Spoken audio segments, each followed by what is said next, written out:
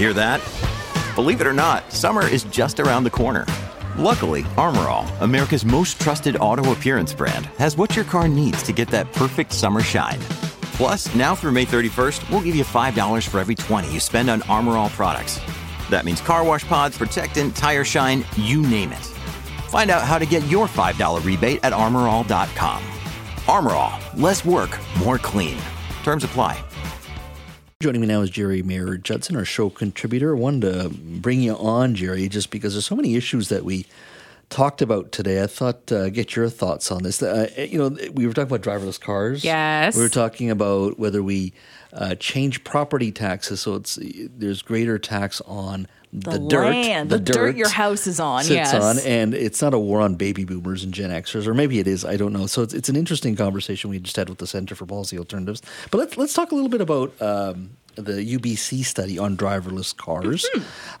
Interesting, but it really showed that British Columbians are still very hesitant. Yes. On the fact that they just don't have the comfort level there with driverless cars. So your thoughts on that? Yeah. So I took a class back in my university days. It was called Human Factors. Mm-hmm. And it was about how human beings interface with systems that we build. And usually we don't build things that are very human compliant. So that's the thing. I think that's where it sits, is because human beings are great. We are slow, but we're very smart. We can react in ways that a computer might not to a situation. We're more than just input-output machines. Mm-hmm. But computers that would operate a self-driving car are very fast, but they're very stupid. It's like they can react faster than a human being ever could. Mm-hmm. But I don't know, like that incident with the Tesla car and the very white, broad semi-truck.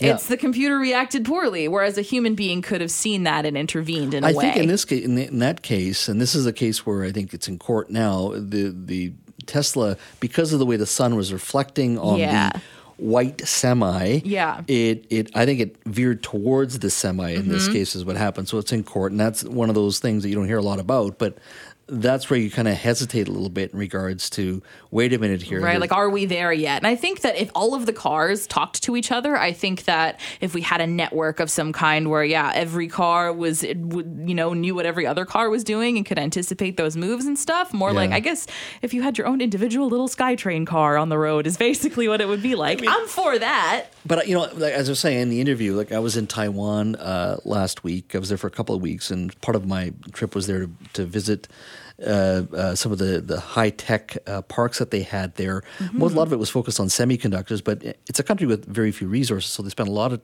time on developing the technology industry there.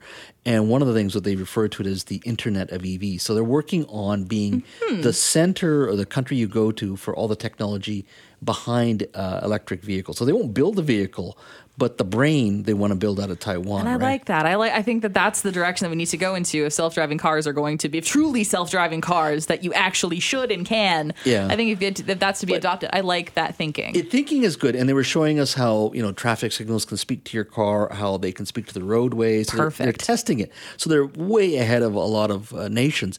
My concern is when one of them was we were asking some questions, and they were talking about extra monitors in your vehicle, right? And the guy says, "Well, at the end of it, you won't need a steering wheel." And I'm like, "What? Pardon?" I think you should put it even like the things to keep the kids busy at the airport, like the little just plastic steering wheel that doesn't do anything. I think put one of those in my self-driving car just so I feel down like a freeway at 80 kilometers, 100 kilometers an hour, and no steering wheel? Oh, I wouldn't know what to do with my hands. It'd be too weird. It'd be too weird. Yeah, and then so and on top of that, then you got to add the fact is what do government regulations look like when it comes to regulating this stuff, and how comfortable you're going to be, right? The government's always going to be slow on these things, going to be extra careful. So there's huge challenges still. I think we're a long way away. Even when I was MLA, and I was mentioning this in the interview, I had one of the major ride-hailing companies. They were already looking into the future. I remember they came to me one time. They were talking about a vehicle coming to your grandmother's house who has a doctor's appointment. So it would arrive, they would step into the vehicle would take you to the doctor's office, right? Interesting. So it's used as part of a transit system. Okay. Now, would you want that. your grandma in a driverless vehicle? That's the right? driverless vehicles are really good for people with motion disorders. Like if you have Parkinson's and you can't drive anymore, maybe there's something there for you to be able to get from A to B and get your independence back. But don't you want human supervision still in the vehicle? I don't know how to do that. Put Kit kit, Knight Rider. Just make it that. It sounds Put great, a man but in I it. just think there's so many things that still have to be figured out on the policy side, what rules and regulations look like, and just a core comfort level. Anyway, let's talk about the other issue, and I think it's an important one. And one of the reasons I wanted to have the Center for Policy Alternatives on the show today, and of course, as we were saying in the interview, which is at 5 o'clock, they are basically saying it's time we brought in essentially a land tax, right? Mm-hmm. Our overall real estate in the last 2 decades has grown to $2.1 trillion. It's residential real estate. $1.5 trillion of that is just land prices going up, which they argue you haven't done as an individual done anything to make that go up, right? Now, sure. And so they're saying let's tax some of that land increase and put that towards building affordable housing. That sounds wonderful on paper.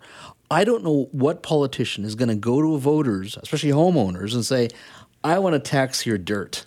Risky. Because, right? I mean, it's risky move, but I do think there's something to that, because that is the thing that's going up in value. Like your home, from when you build it, unless you're constantly remodeling, re-updating, it is just sitting there rotting. Your wood is rotting. Your plumbing is getting outdated. Your house is like it's. I think that, and this is a really unpopular opinion that I realize is a little bit insane, but I do think how like homes should depreciate like cars, and like off the lot when you step in with your family, when you start using the house, I think it should go down. But then the land, obviously, that's the thing that is technically more valuable, but should you be punished for the dirt that your house is on being in a desirable place? No. Well, he was mentioning, or Alex was mentioning that Alex Hemingway, the senior economist from the Canadian Centre for Policy Alternatives, was mentioning, look, 3 million plus, or houses 2.5 million plus. It doesn't take a lot now to even say, if we did 2 million, you're going to capture a lot more. I think it's like 11% of British Columbia that have homeowners that have and that's their property value. Yeah, and they're probably mostly middle class folks who bought a home, worked hard to pay off that mortgage, or in the process of paying it off. But in the last 20 years, that home has pretty much doubled in price and then some, right? Yeah. But I don't know if it's possible yet to sell that to the public. I don't think it is. And it doesn't necessarily make homes more affordable if you do that either. No, it's just taking that money and putting it towards affordable housing, right? As long as government does that. I just think there is too much of a generational battle there, number one. And you're not going to convince any boomer or Gen Xer, and even some millennials, hey, I paid into this and I've been paying into it. Every furnace that had to be replaced, I raised my kids here. Don't tell me you're going to tax me now because I paid off my house. Now I got to pay extra for the dirt? I don't think so. No, you already got property taxes. So I'm glad we're having that conversation. I just don't think society's at this point where we're ready for a land tax beyond the property tax that we're already charging. So there you go. My 2 cents. Thank you, Jerry. Thank you.